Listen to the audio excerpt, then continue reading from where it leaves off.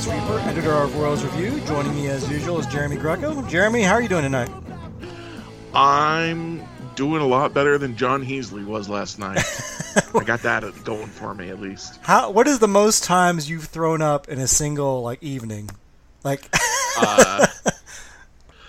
Gosh, I don't think I've ever counted.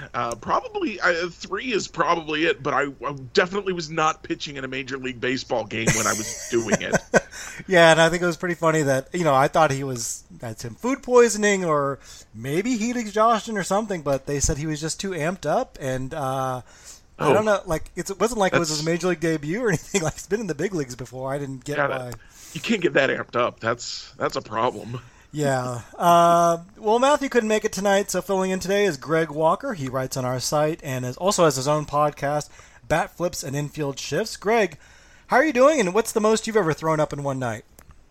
I'm doing all right, man. Thanks for having me on again. It's been a little while, and the number's probably pretty high. I imagine I had some night in college at some point where I was going out and partying and had just way too much liquor in my system. So I might have even more than John Heasley last night. I don't know.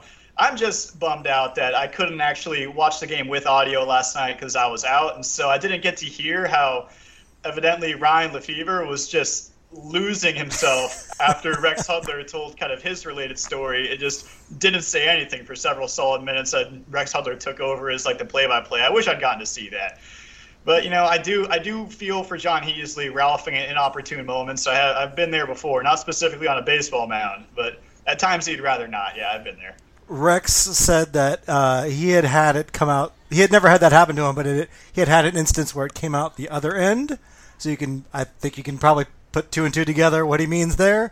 And Ryan Lefevre is not heard for the next 4 minutes after that because I think he was laughing hysterically and had the mute button on. But that is one of the better Rex Hudler anecdotes, and I would like to actually hear more about that because I feel like we need more details. You can't just drop that on a broadcast. They got to do a thing with George Brett, right? Right. Got to get Rex Hudler and George Brett together and just kind of do a combo of that. Yeah, he's got to at least haze the rookies with going around and saying, telling them about the time he had it come out the other end. I presume during a game is what he meant, but. I don't know. But yeah, it was a rough night for Jonathan Heasley. And it's been a rough time for the Royals. They had a 1-6 road trip. They came back, played against the White Sox, did well there, a one-game sweep, but then came out with an ugly game against the Diamondbacks in which they walked 9 hitters. The bullpen just blew up after Heasley could only go 4 1/3 innings. And it's, the season hasn't gone the way I think a lot of people would have liked, but they had been playing better over the last 2 months since the young guys kind of got called up to the big leagues. They're going to have ups and downs. I think everyone understands that. The hitters have really gone into a drought, which they're all. It's some nights there's 7 rookies in the lineup, so that's going to happen. But we are really, this is year 5 of a rebuild here, and I don't think by anyone's standards the Royals are at the place where they want to be. And we've seen a couple of other organizations in the Rangers and the Tigers kind of shake up things because there hasn't been enough progress. Texas fired both general manager John Daniels, who had been there for a decade. In fact, took them to back-to-back pennants in 2010, 9 and 10, or 2010 and 2011. And they also fired manager Chris Woodward. And then the Tigers fired general manager Al Avila. The Tigers kind of started the rebuild a little bit a year I think a bit ahead of the Royals, and really went more full board I think with the rebuild than the Royals did, trading guys like Justin Verlander away, and they have really taken a step backwards this year despite going with young guys. We've also seen 4 managers fired this year, like I mentioned, Chris Woodward in Texas, but also Charlie Montoya in Toronto, Joe Madden with the Angels, Joe Girardi with the Phillies. In some cases, like with the Phillies, they've actually played a lot better since firing their manager. So, we've seen some accountability around the league, Jeremy, but yet in Kansas City, so far, all we've seen as far as a shakeup is the hitting coach was dismissed. Mike Matheny still has his job. Cal Eldred still has his job. Dayton Moore, J.J. Picola still have their jobs. We haven't really seen much of a shakeup.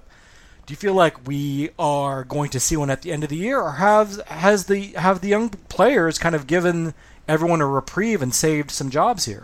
So I guess it depends on how long this slump lasts. You know, it was easy to be excited when the team was 6-2, won those back-to-back 4-game series, and the rookies were looking good, and everybody could say, maybe they had something in their farm system after all. Everybody knew Bobby Witt Jr. and MJ Melendez and Nick Pratto, but then here comes Nate Eaton and Vinny Pasquantino and everybody, and they said, oh, well, maybe they got something. And Brady Singer has been just lights out since coming back into the rotation. Chris Bubich has been good for a couple of months. So it was easy to say, oh, yeah. But then you see this slump that you were just talking about, and you go, oh, right, rookies. And, if the slump continues, then you have to wonder how much of that was a fluke, how much of the winning was a fluke. And there's no way of knowing right now. The sample sizes are all tiny for everybody on this team. Even MJ Melendez, Bobby Witt Jr. is about the only rookie who doesn't have a tiny sample size, and that's only because he's been on the roster the whole time. And honestly, it's not even a whole season. The less than a season is not a great sample size. So it's hard to tell. But I have decided that I'm not going to bet. Even without currency, even just on my reputation, I'm not going to bet that the Royals fire people anymore, because it just doesn't seem to happen. I was sure Cal Eldred was gone last year. I was sure when the hitting coach got relieved earlier this year that Cal Eldred couldn't be far behind. As you see, like you talk about Texas, Detroit, you see other teams go, you know what, this cannot continue. Maybe it's not your fault. The Phillies, I think, like Joe Girardi, but they said, we can't keep doing this. We're losing when we shouldn't be losing, and you got to go. Even if it's not your fault, we've got to do something. And the Royals have remained content for many, many, many years to do nothing, regardless of how much it seems like they should do something, anything. And so I'm just not going to bet on anybody losing their jobs this offseason. And you mentioned, the small sample size for these rookies. And look, we know they're going to have ups and downs. No, they're not going to set the world on fire immediately, Greg. So that kind of, in a way, rebuilds kind of extend the timeline for executives. It seems it's kind of a convenient way for them to say, well, I just need more time. I want to, some people would argue they deserve to see this rebuild through. But, in Texas, the owner there said, the bottom line is we're not good, and, quote, we haven't been good for 6 years. This is year 5 for the Royals, actually 6 years of losing seasons, if you count 2017 being a losing year, although they were in contention for some of that year. So do you see a rebuild kind of buying Dayton Moore and J.J. Picollo some time, or Mike Matheny some time, or do you think there will be a point where ownership, which is a new ownership, which never hired Dayton Moore, they inherited him. Do you think there's a point where the ownership steps in and says, you know what, we're not gonna continue to go down this path? It's hard to tell just because John Sherman hasn't owned the team for really all that long, and there's been all kinds of weird circumstances going on throughout his ownership tenure, and so there's no real precedent involving, what kind of decisions that he would make, and so it's hard to get a read based on that. And I don't think it's really that instructive to look at other organizations either, just because it seems like the Royals operate in completely different worlds than other orgs. I mean, I think Jeremy kind of nailed it when he said, I just don't see anybody moving. I'll believe it when I see it. And I'm right there, too. I mean, I don't think they're going to make any kind of major changes. I won't count on it until it actually happens. And who knows when that will be. But, when you look at those other rebuilding teams that, just fired their general managers in Texas and Detroit, the reasoning for it is sound, and the Royals are kind of in similar positions. But nonetheless, I don't see them doing it either, just because, Baltimore, for example, they've been rebuilding for about the same amount of time as the Royals have, but they made a regime change, a while ago, way earlier in their rebuild. So that's not really instructive. With Detroit, they're on kind of a similar timeline, right? They've been rebuilding for a similar amount of time. They also had a bunch of young hotshot prospects coming up this year, and so we figured, all right, they're ready to take a step forward, and then they didn't, and they're right back in the basement. So hence Al Avila was fired. Royals are right there too. And so it would make perfect sense looking at that to think, okay, they should also make a regime change here. But just with this organization operating the way they do, I just don't see it happening. I can't even specifically say it's the rebuild buying them time or anything. I just think it's inertia. Like, they're just not going to make the change, and honestly, I don't know what would have to happen for them to do so.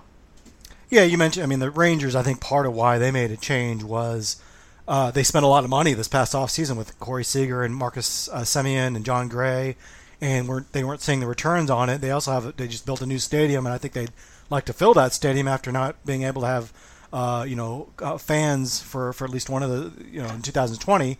So there's probably a little more pressure to get to turn their fortunes around in the standings. And Daniels, like I said, he's a guy that had kind of similar success to Dayton Moore. He won 2 pennants, was probably a Nelson Cruz catch away from winning a championship, and so you kind of look, he was the golden boy there for a while. That people thought he was doing a great job building that farm system when they had the number one farm system in baseball, and they kind of that organization kind of fell into disrepair a little bit.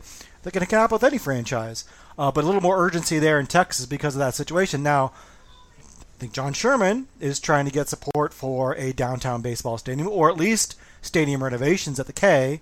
And to do that, he's probably going to have to show fans that he's dedicated to winning. And whether or not that means making a big splash in payroll and free agency, or shaking things up and bringing in a new general manager, we'll have to see. Now, the problem with bringing a new general manager sometimes is that that kind of resets things a little bit. And so there's, I can't think of too many instances where a new general manager came in and the team won right away. I mean, maybe with a Dave Dombrowski situation where they spend a lot of money immediately. But usually, it takes a couple years for the new general manager to put their stamp on the franchise and bring in the kind of players he wants.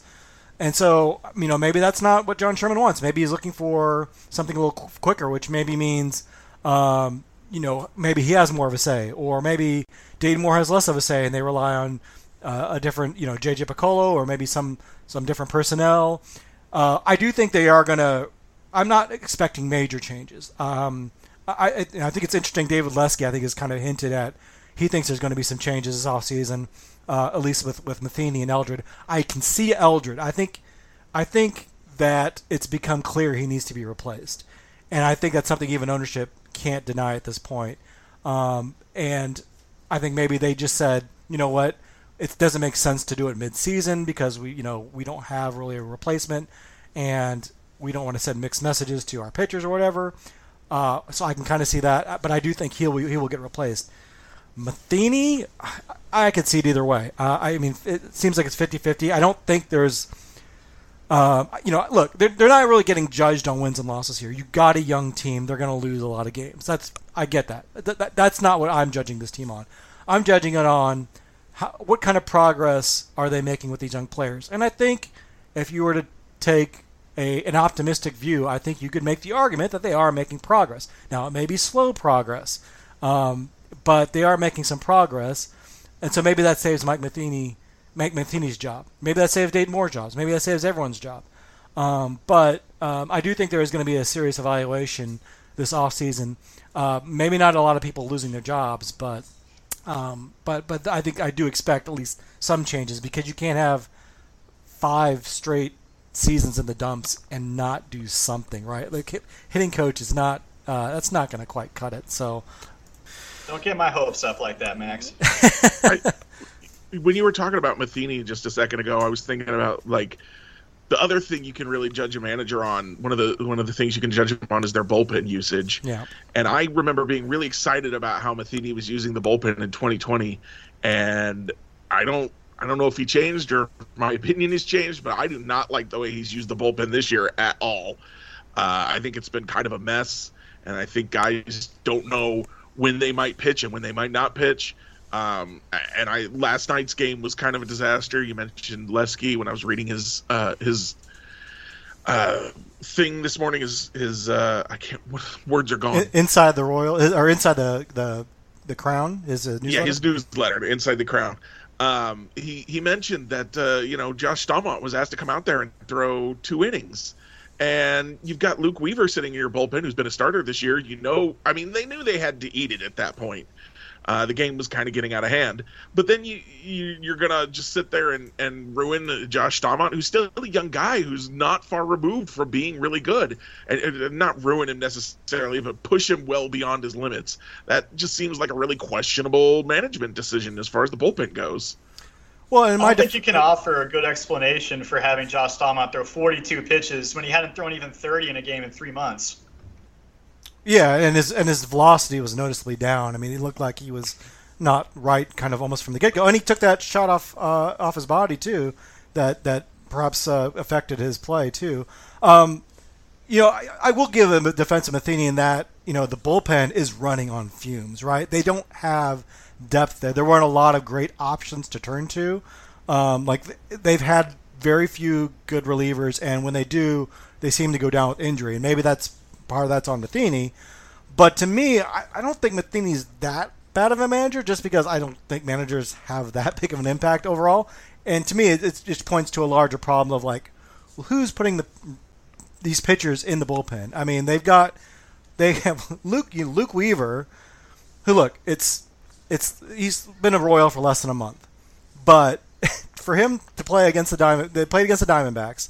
He was traded from the Diamondbacks for Emmanuel Rivera, and boy, was that not a good game for that trade to look good for the Royals. I mean, Luke Weaver went out and was a gas can, while Emmanuel Rivera just takes out all his frustrations on the Royals with a big double, and he's been getting the cover off the ball. I saw one. His numbers right now for the year are almost identical to Bobby Witt Jr.'s offensively. Now, defensively is another story. And I saw some stat that he's like the second most valuable player that was traded at the deadline. That's with his new team, which small sample size. He's had a good 3 weeks, so we'll see. And it's not like I thought Emmanuel Rivera was any hot shakes, but to trade a guy who you don't know if he's something, he could be something, and you've got 6 years of him, for a pitcher who has been pretty below average, 3-4 years now in a row, is hurt or was hurt, is coming off injury, and is not cheap. He's going to be making a couple $1 million this year and next, and you only have him for one. At the best case scenario, you have him for 1 year, and then he's going to be able to test the free agent market.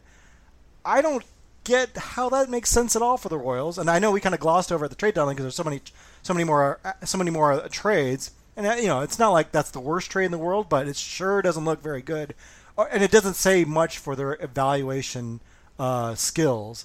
And people have made a big deal about Jacob Junis leaving the organization and doing well. Look at Jorge Lopez. He leaves the organization, becomes an all-star. Jason Adams has a 1.07 ERA for the Rays this year. Even a guy like Albert Abreu, who they had 2 months ago, leaves, goes to the Yankees, and is a serviceable reliever for a contender. It happens time and time again. The Royals, Dayton Moore used to be really good at putting together a bullpen, and for whatever reason, the game has changed quite a bit, but a team like the Rays is able to pick guys up off the street seemingly and work with them on another pitch or change their grip, or they get another 2-3 miles per hour more on their fastball, and suddenly they're a dominant reliever, and guys come to the Royals and just continue to flounder. And to me, I don't know. That's the bigger problem right now. Is maybe Dayton Moore was a good talent evaluator at one point, or maybe he's delegated too much to people who don't know how to do it. But they're not identifying good talent, and they're not able to get the most out of their players right now. And to me, that speaks to a bigger problem. We talk about the Adams and the Lopez's of the world. Has everybody already forgotten that we had Liam Hendriks on the Major League roster at one point? Like one of the best relievers in baseball over the past 4 years. We just gave him away for nothing. Yeah. There's. That sometimes guys just develop odd. Other teams passed up on him too. I get that, but to have it happen so many times, it just, I don't know. There's something to that, I think. And then they hang on to the Hunter Doziers and the Ryan O'Hearns. Right.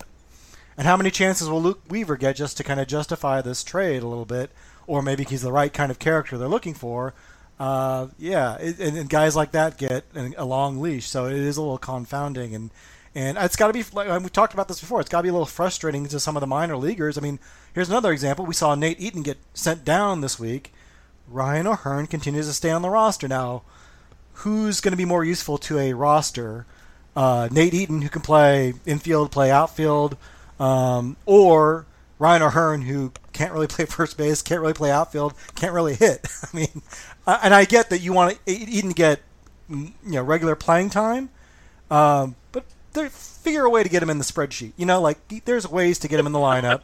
I don't think he's not going to be a star or anything, so it's okay if he plays 2 or 3 times a week. I think that's fine, but I'd much rather see him at the big league level than Ryan O'Hearn or, frankly, Hunter Dozier at this point. But that's another topic. But the only explanation for Ryan O'Hearn is he must be an 80-grade clubhouse guy. That is the only explanation I can think of. I mean, I feel kind of bad for the guy. I mean, I saw he responded to one of the Royals' tweets with, I'm just here for the comments or something like that.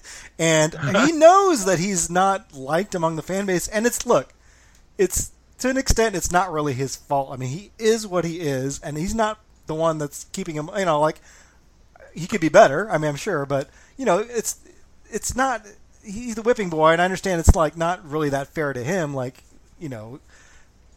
It's not him that's keeping himself on the roster necessarily, but, it's the team putting him all out there when he's making $1 million, he's not hitting, he can't play, like I said, he's not even good at defense. It'd be something if he was Alcides Escobar is just playing really good defense. You're well, he can't hit. Okay, well, at least he's providing something. Nicky Lopez isn't hitting this year, but at least he's providing really good defense. He can run the base a little bit. I don't know what Ryan O'Hearn does. Yeah, you're right. He must be a great clubhouse guy because it doesn't make any sense.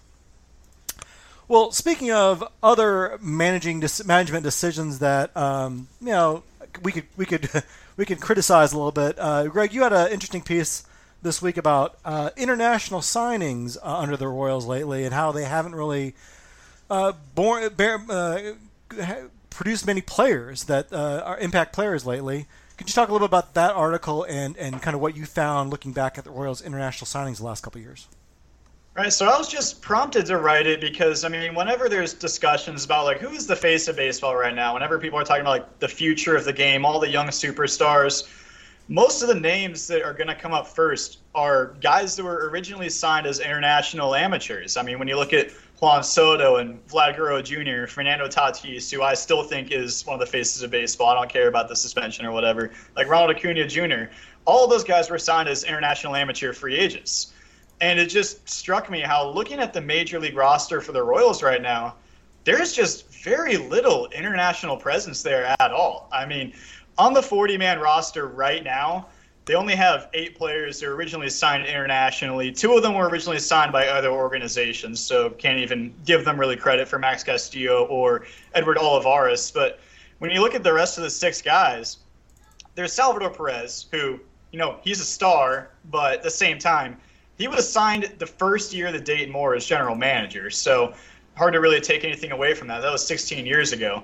And aside from that, the rest of the international guys, it's Carlos Hernandez, Sebastian Rivero, Michael Garcia. It's maybe there'll be something, but they're probably not going to be impact players. So there's just no impact international players, on the major league roster or on the 60-day IL like Mondesi right now. And looking down on the farm system, there's not really any there either. There's a few top prospects up there. Like I mentioned, Garcia is pretty highly rated. On Angel Zerpa, Eric Pena was a big signing over a few years ago. I don't want to talk about how he's doing in low A right now because it is not pretty. But he was, a very highly rated international prospect. They just haven't developed any international prospects in a very long time. The most recent international signing they've gotten that's been a regular, consistent contributor was Giordano Ventura, and rest in peace. Who knows what could have been with him, if he had gotten to stick around a little bit longer. But he was signed 14 years ago. So that's a 14-year drought where the Royals just haven't been able to produce anything out of their international signings. The next best is really Adalberto Mondesi. And, we've seen what he can do when he's healthy and playing well. We know that the lows are really, really low. But on the whole, he can be, a valuable player in a big league team, but he's just never healthy.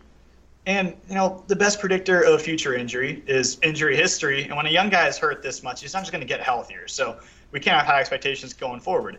There's just no international talent, really, on this system that I think is going to make a big difference for this team. And that's a problem for a team like the Royals that doesn't go out and sign big-name free agents. They don't get their contributors doing that. They don't tend to lock up their young star players to long-term extensions a la the Atlanta Braves. And so you have to explore just every avenue possible to get talent into the system.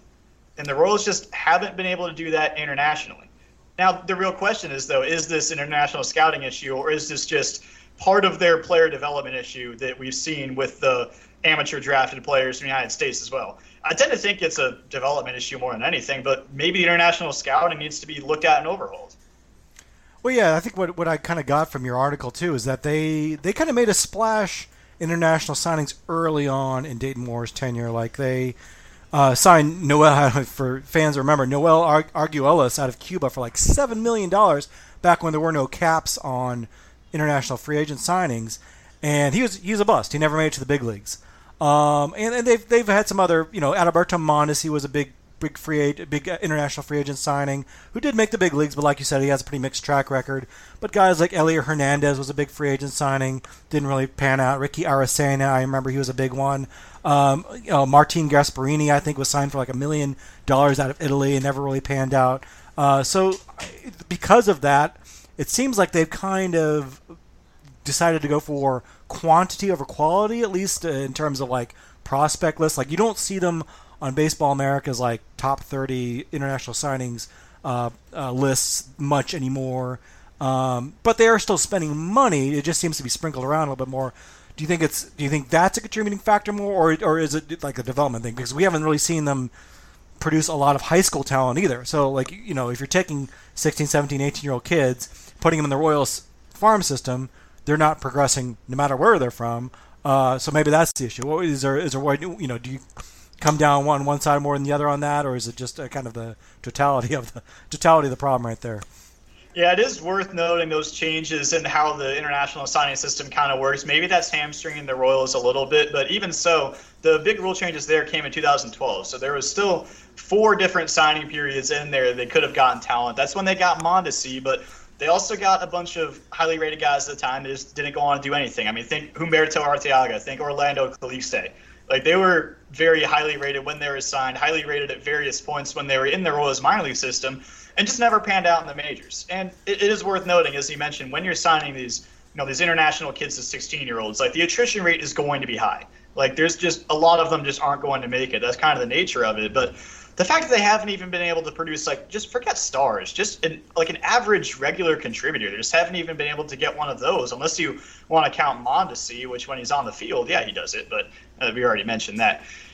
It's hard to say, really, because they've been able to get those still top-rated international prospects even since the signing rules changed. I mean, Sully Matias is one of those guys, like Eric Pena, as I mentioned, and those guys just haven't panned out, and I don't think Sully Matias is ever going to pan out. I don't know about Eric Pena. He's still young, but the early returns just aren't good on there. So I do tend to think it is just another indication, really, of just the deep-rooted player development issues in this organization. Maybe it's a talent acquisition issue.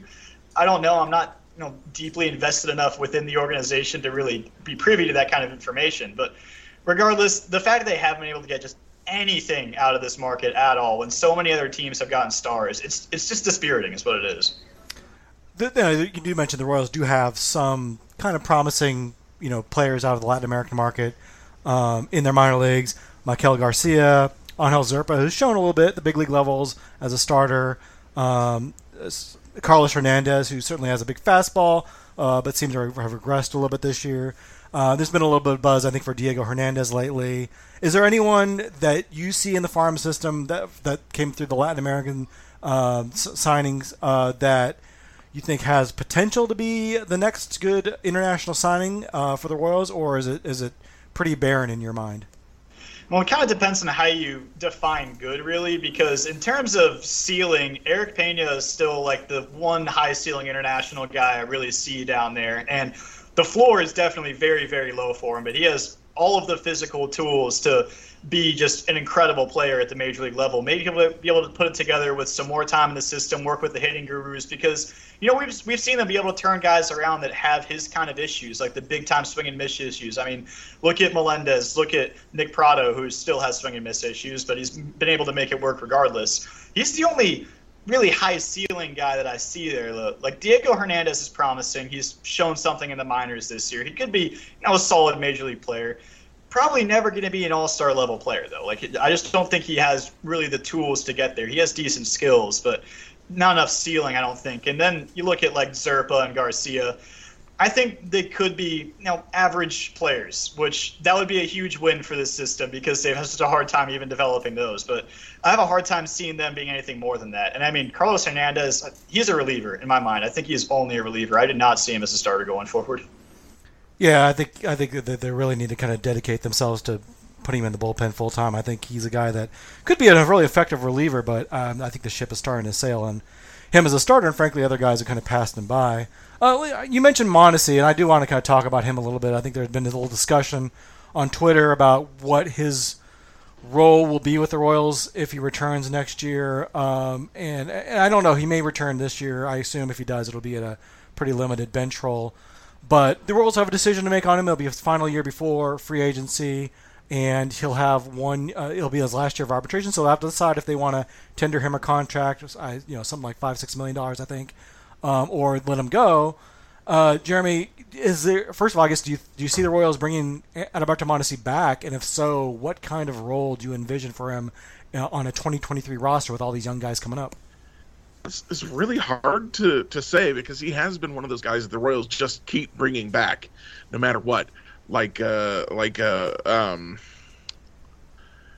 O'Hearn? Ryan O'Hearn, yeah. Golly. But he's also been one of those guys that they've been willing to not necessarily be super kind about in the press when Dayton Moore's like, oh, we can't rely on him and stuff like that. So, and since my sense of what the Royals will do with a given player goes more off of their vibes around that player than that player's actual skill or production, it's hard to say because the vibes have been so mixed. If it was up to me, $5 or $6 million for Mondesi's, his potential, I'm probably going to go ahead and do it, and then I'm gonna try and mix and match. I'm gonna let. They've got a whole bunch of middle infielders, so there's no reason to play him every day. And they've, outside Bobby Witt Jr. And maybe Michael Massey, they've got, Maikel Garcia, Nicky Lopez. Do either of them need to start every day? Not really. So I think you could do a rotation, give Bobby Witt a day off, give Michael Massey a day off too, and get them all, 2-3 games a week. And I think that could be something. And, if Mondesi gets hot, then maybe you let him, you let out the rope a little bit, let him see how far he can go. The only thing is that at this point, if he has a really good year, then he's going to be expensive to try and re-sign in free agency. You're not getting, there's no opportunity at this point for kind of a hometown discount on a contract because this is last year. And so what's the end goal, I guess, because they're probably not going to be competitive next year either. And I don't guess there's not really an end goal, but that still seems like the kind of thing the Royals would do in chasing every single win, whether it makes sense or not. Greg, every single win that they can get immediately. They don't chase future wins; they chase current wins. Yeah, those count now. So, Greg, right. If you had to guess, is Adalberto Mondesi in a Royals uniform next year? I think he has to be because he's making $3 million this year going to arbitration. He's not going to get a whole lot more than $3 million going into next year. I mean, he's only played 15 games this year, so he's going to be fairly cheap. And there is no infielder on this roster not named Bobby that has a higher ceiling than Mondesi does. So, we've seen the lows, and when Mondesi is struggling, it is ugly. I mean, he swings at everything. He's basically unplayable. But we've also seen the highs. We've seen the second half of 2020 when he was the best player in the American League for basically a full month. We've seen 2018 and 2019 when he only played in 177 games and put up 5 WAR over those 177 games. He has all the tools and the ceiling to be an all-star, and he's been able to do it for extended stretches. The issue has just been staying on the field. In terms of a plan for how to deploy him, I just don't think there really is one. You can try to rotate him off and give him days off, but he's gotten injured in the on-deck circle. He's gotten injured getting back to first base. There's no way to deploy him to guarantee he's not going to get hurt. So I say just put him on the roster and turn and burn. Just let him play, figure out how to get him in there because he has a talent that you need to find a way to get him in there if he's healthy and if he's still on the roster. Now, as Jeremy kind of alluded to, what role does he play beyond 2023? I have no idea because, if he's healthy and if he's really good, he's not sticking around. If he's not healthy, then, well, I mean, who knows? He might have to re-sign a minor league deal somewhere after next season. But, I mean, I don't see the downside, really, to just having him on the roster next season, run him out there every day at shortstop because, Lopez is great. He was so good last year. And Bobby Wood Jr., I still think can be a shortstop despite all the evidence to the contrary. Mondesi is the best defensive shortstop in this organization. So put him out there. Let him play every day and just see what happens. Let him struggle for 35 games before getting inevitably injured or something. I don't know. But with that kind of ceiling, the kind of talent he has, you got to play him. He's not going to be expensive. He's not going to break the bank, so play him. Yeah, I think anytime I feel like there's a chance the Royals could non-tender a guy, they keep him. So they don't like to part with guys unless they have to. So I do think they bring him back. And you're right. I mean, he's not going to make a ton of money. And frankly, they have a lot of payroll flexibility next year. So even if he's a guy that's a utility player or a guy that's on the injured list most of the year, it's not going to kill them. And most of their starting lineup is probably going to be young guys they already have. So they don't need to actually go out and sign a bunch of players to fill lots of different holes. I think they need to revamp their bullpen, maybe add a starting pitcher. It'd be nice if they added a piece here or two, but they should have the flexibility to do that and bring back Mondesi. And you're right. I think the upside is there. And I know we say that every year, and he hasn't really reached that potential. But why not? If he has a good first half, maybe you flip him. And some contenders says we'll take a guy like that for his defense and speed and see what he can do in the postseason. And if he's hurt, then I think the Royals part ways with him. And either way, I think next year is probably his last year in a Royals uniform. I don't envision them bringing him back after that, just because they should have more than enough middle infielders at that point that they don't need to kind of mess around with Mondesi at whatever price he'll be at that point. But I can see them bringing him back next year and giving it one more go to see if he can actually stay reasonably healthy, I think, for a full season. But it still wouldn't surprise me if they do cut ties with them, just because I do sense some frustration with them with the fact that he gets hurt all the time. Man, I'm just so bummed about all the injuries with him because he's stolen 133 bases in only 358 games. Like, he was the guy to make stolen bases great again. And if he hadn't gotten hurt, maybe he could have brought back the stolen base and probably challenged some records on the way. It's just such a bummer. Yeah, and Byron Buxton being kind of like reasonably healthy a little bit this year, like that kind of gave me hope. And he was fantastic this year and an all-star finally. And you think, what did it take? Like 8 years for him to finally do that. So you kind of feel like Mondesi's going to be he's probably going to have the same kind of career where he's just like every year teams are like, oh, maybe this is the year, and just like 1 year at age 30, like randomly with the Marlins or something like that, he just puts together and has an all-star season. Maybe gets a good payday and then never does it again. Like, I could totally see that happening with him. Let's take a break here, and when we come back, let's talk about the 2023 schedule, which just dropped, and give our thoughts about the new balanced schedule. Well, we're back, and the Royals have a new 2023 schedule out for next year. The big change is that there will be a balanced schedule this year under the new collective bargaining agreement. Major League Baseball agreed to have a more balanced schedule where teams don't play each team in their division 19 times anymore. The number of intra-divisional games will go down from 76 to 52, and replacing those intra-divisional games will be a series against each team in the National League. So the Royals will play all 29 other teams in baseball. They will still have a home and away with the Cardinals, their traditional rivalry, although there'll be a 2-game series in St. Louis and a 2-game series in Kansas City. But it's an interesting schedule. It's a lot different. There's some little quirks I noticed. A Sunday off day. August, yeah. In August 13th, right there, they have a back-to-back off days, which is kind of unusual. But the season will begin on March 30th against the Twins and end on October 1st against the Yankees. Jeremy, did you have any impressions about the 2023 schedule, and do you like the balanced schedule? I don't care. I mean, on the one hand, it might be fun to, have a a better opportunity to see the Royals. If you don't live in Kansas City, go see some of these. Like maybe you live in Los Angeles, probably not. But if you did, oh well, now you could go see them play the Dodgers. Every other year instead of every 6 years. It'll be different in a way. It'll be. I do like it because playing the White Sox or playing the Twins or playing the Guardians or playing the Tigers, 19 times a year? That's a lot. And I get tired of seeing those guys. So it'll be nice to add some of that, diversity. That's the word I guess I'm going to go with in the schedule. The quirks are really weird to me. The off day Sunday is just going to be like, I'm going to lose my mind that day probably. Because usually Sunday I'm just like chilling and I think I'll turn on the game and just kind of take a nap while I watch the game. Oh no, not today. I'm not. They decided a random Sunday off day.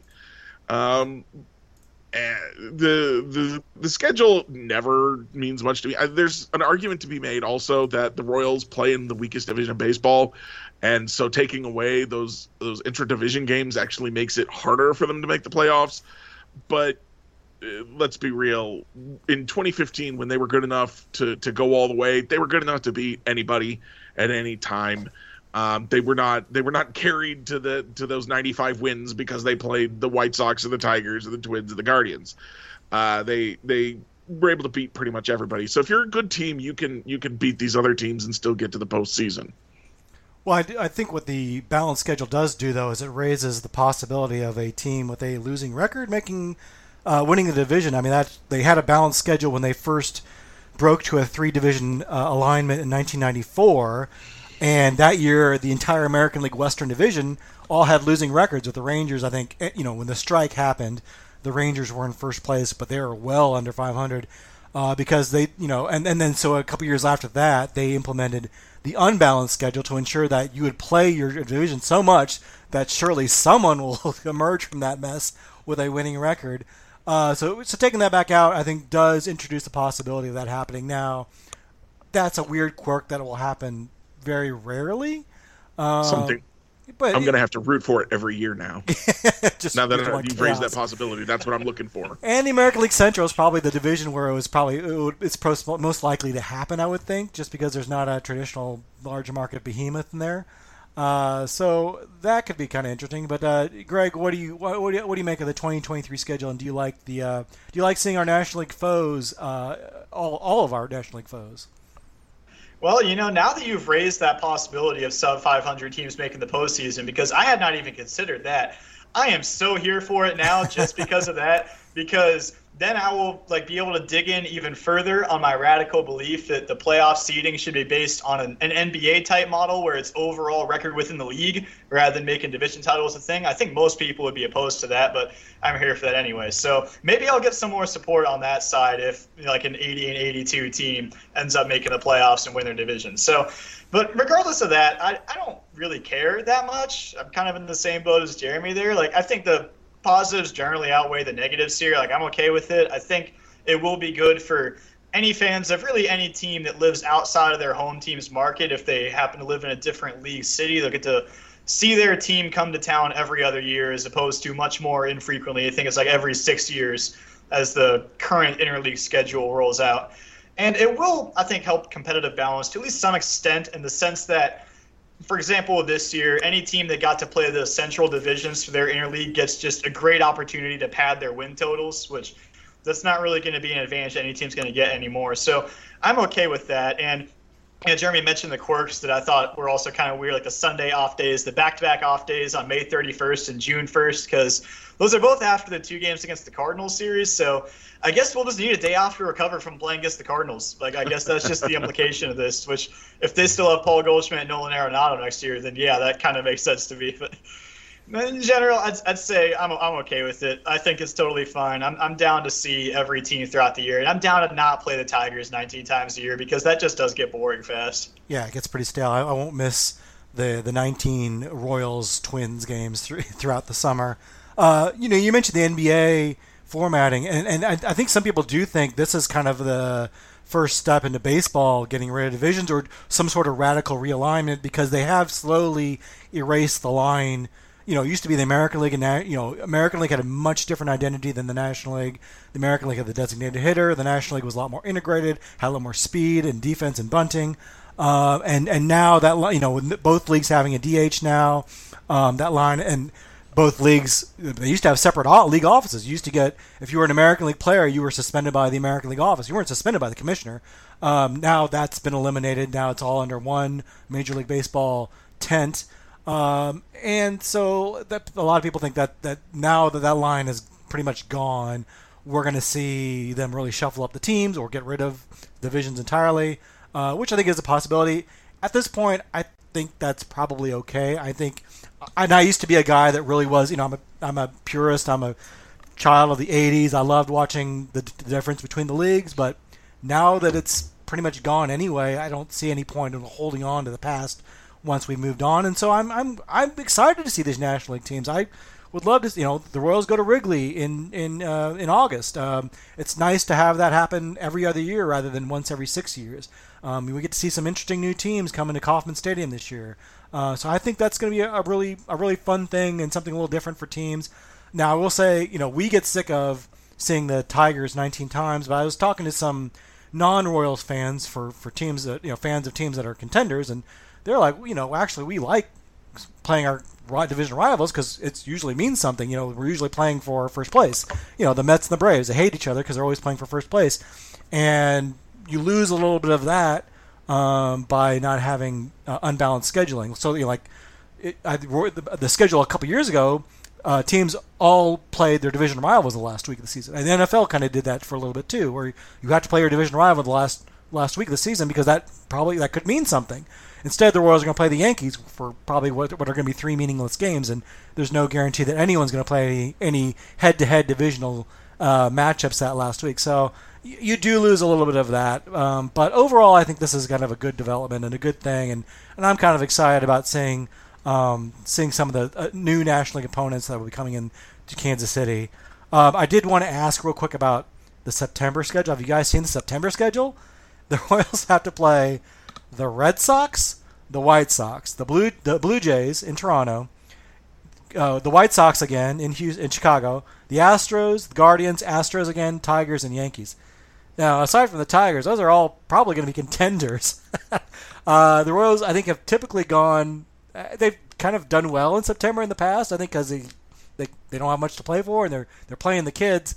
So, Greg, is that going to hurt the Royals' September chances by having such a stacked schedule? I mean, realistically, it was mentioned earlier on this podcast, if you're a contending team, then you're a contender regardless of who you're playing against. And look, if you want to go win the World Series one year, you got to be able to beat whoever happens to be in front of you. Like I say, you want to be the best, you got to beat the best.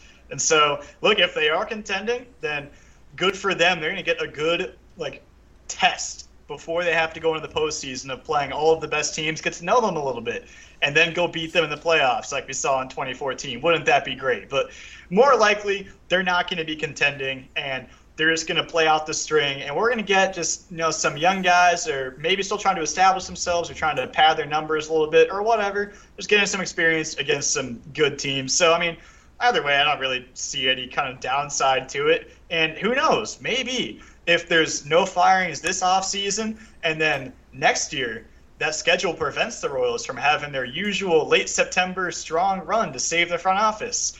I don't know if I'm even really a believer in that whole thing anyway, but regardless, something to think about. Yeah, maybe if they have a tough schedule at the end of the season, maybe that means they have an easier schedule at the start, and they get off to a good start, build some confidence. By July, that's when they make their big deal for, whoever, and they can use that to bolster their roster for September. We'll see. All right, so if you were to really shake things up in baseball, Greg, what is something you would want to try as far as divisions or postseasons or whatever? I actually talked about this on one of my podcasts pretty late last year that I did, where we did a kind of commissioner pod is what we called it, where just any rules we wanted to make, we could go ahead and do that. And so basically my biggest one was kind of going on the assumption there's going to be expansion in baseball sometime soon. I think within the next decade, they're going to add 2 teams. I would bet a large amount of money on that. So with that in mind, I assumed there would be 2 expansion franchises. So I went ahead and put them in Nashville and Montreal. And then with 32 teams now, I would, obviously one of them in the National League, one of them in the American League, and then realign basically everything. So the American League would have 2 8-team divisions, so would the National League, expand to a 12-team postseason format, and then a little bit similar to kind of how the NBA does it, but with still some incentive on the division titles. So with 2 8-team divisions now, if you win the division, either the West or the East, you get a first-round bye, and then after that, there would be 5 wild cards in each league, so total of 12 postseason teams after that. So it'd be a little bit tricky at least or not 5 wild cards, I'm sorry. It'd be 4 wild cards with 2 division winners in each league. But regardless, so you have 2 division winners and then 4 wild cards in each league. So the division winners would still get that first round bye. That way you still have that added incentive to win the division. But it's also a lot more difficult to win the division now. With them being 18 divisions, you can't just kind of coast to the division title like some teams do, especially in the Central Division. So I don't know. What are your thoughts on that? If we had a 32-team league, 12-team postseason, and then divide it up like that, just 2 divisions in each league, 6 playoff teams in each league, and then first round bye for division winners, I think it kind of preserves the incentive of winning the division and trying to get those wins down the stretch, because presumably you're going to be battling with the other 7 teams still in your division at that point. So still that incentive to try down the stretch. And there is expanded postseason, which we know MLB is just, they're all about that expanded postseason. Yeah, I don't like expanded postseason, but if you're going to do it, that makes a lot more sense. I like having an incentive to win the division, which I think baseball is getting to a little bit, but I like going back to 2 divisions. I think that makes a lot more sense, especially if you're going to have a balanced schedule like this one.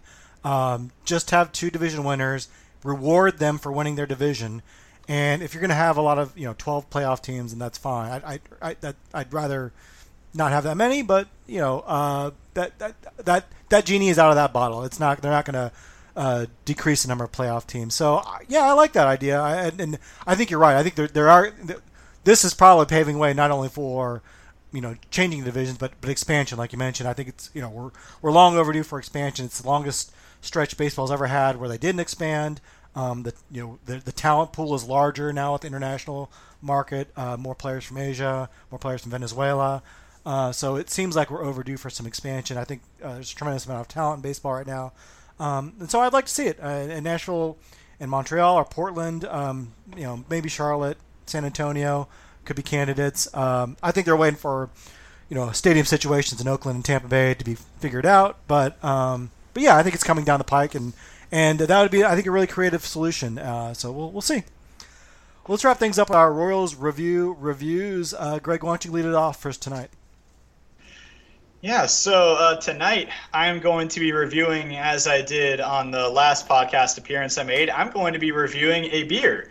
This is from New Belgium Brewing Company in Fort Collins, Colorado. This is the 1985 IPA from their Voodoo Ranger line of IPAs. I may as well be a spokesperson for Voodoo Ranger IPAs at this point, because my co-host and I on my podcast, we plug a different kind of beer basically every time we do an episode, and I very frequently plug the New Belgium beers. And so they ought to just kick a sponsorship my way, might as well. But regardless, 1985 IPA, it's quite a juicy IPA. It's I describe it as mango. I think that's kind of the fruit notes that I get from it, with just a little bit of hop kick at the end, so not as bitter as some IPAs you might come across, which makes sense because it is more of that juicy IPA as opposed to that like kind of hop forward West Coast style. So I wouldn't say it's my favorite of the Voodoo Rangers, because I've had a ton of Voodoo Rangers and they're all good, but this one it's at least in the top quartile, I'd say. So it's definitely worth a shot. I believe it is currently available in stores because they rotate around most of the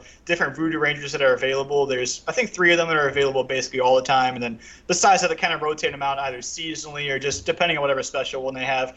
And so I would recommend it. Yeah, if you're a fan of IPAs or just even fruity beers in general, I say give it a shot. It's really good. Would definitely recommend. If there are any beer companies that would like to give us free beers to sample, or we're happy to plug them, please contact me at Royals Review. Jeremy, what do you got for us this week?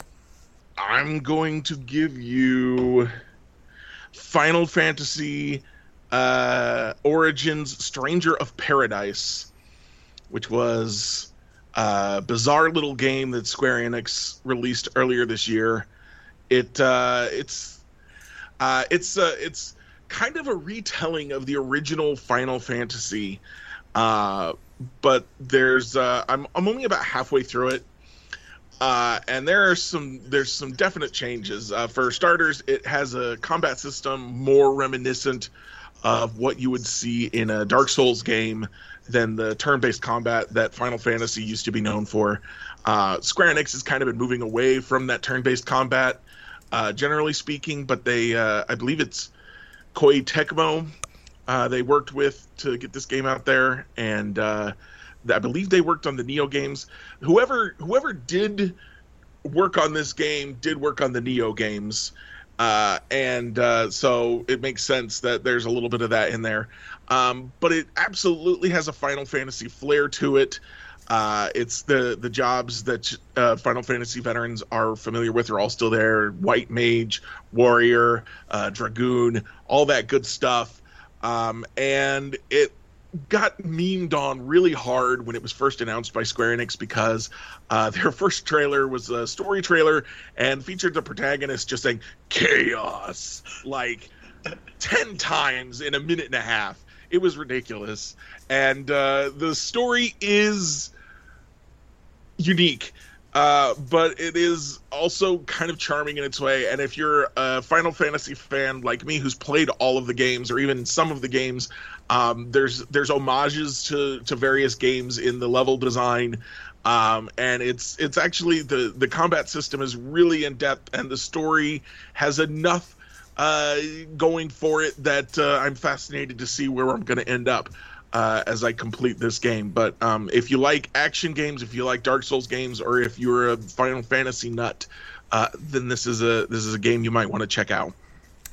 My Royals review this week is a book by Chuck Klosterman. You may know him from his work at Esquire. He also used to write at Grantland, which is where I kind of got exposed to him, and he's on the Bill Simmons podcast a lot. But he writes a lot about culture and sports. And he has a book about of collected essays about the 90s called The 90s. And as a child of the 80s, I'm also a teenager of the 90s. And it's kind of interesting to some of the stuff that happened back then I was too young to really understand, or some of the stuff that I was able to comprehend. It's nice to get the perspective now in hindsight. Of course, he writes about like the large topics like Nirvana and grunge music and Bill Clinton and the Monica Lewinsky scandal, but also I think a lot of the more interesting parts are about tech, about how the people that grew up in the 90s are the ones that are native to understanding the world pre-internet and also the world once the internet was around. Whereas some people that are older maybe aren't as well versed in the internet, and people that are younger don't really remember the age before the internet. My generation, I think, kind of remembers both, and so there's some interesting perspectives on that. And I thought one of the more interesting essays is about Garth Brooks, who he writes is one of the most popular entertainers of the 90s, but it just seems like no popular, like Rolling Stone doesn't want to give him his due. He doesn't make the cover of those kind of magazines, doesn't seem to get recognized in the cultural zeitgeist, but yet endures through his fans and his music. So anyway, just a lot of different perspectives on things like Quentin Tarantino's movies, the rise of independent filmmaking, the school shootings, the rise of school shootings in the 90s. So I definitely recommend checking it out if you are someone who lived through the 90s, or if you just want to read about that era. I recommend Chuck Klosterman's The 90s. That will do it for us this week. Thanks to Jeremy and Greg for being on. Thanks to our listeners for tuning in, and we'll talk to you next time.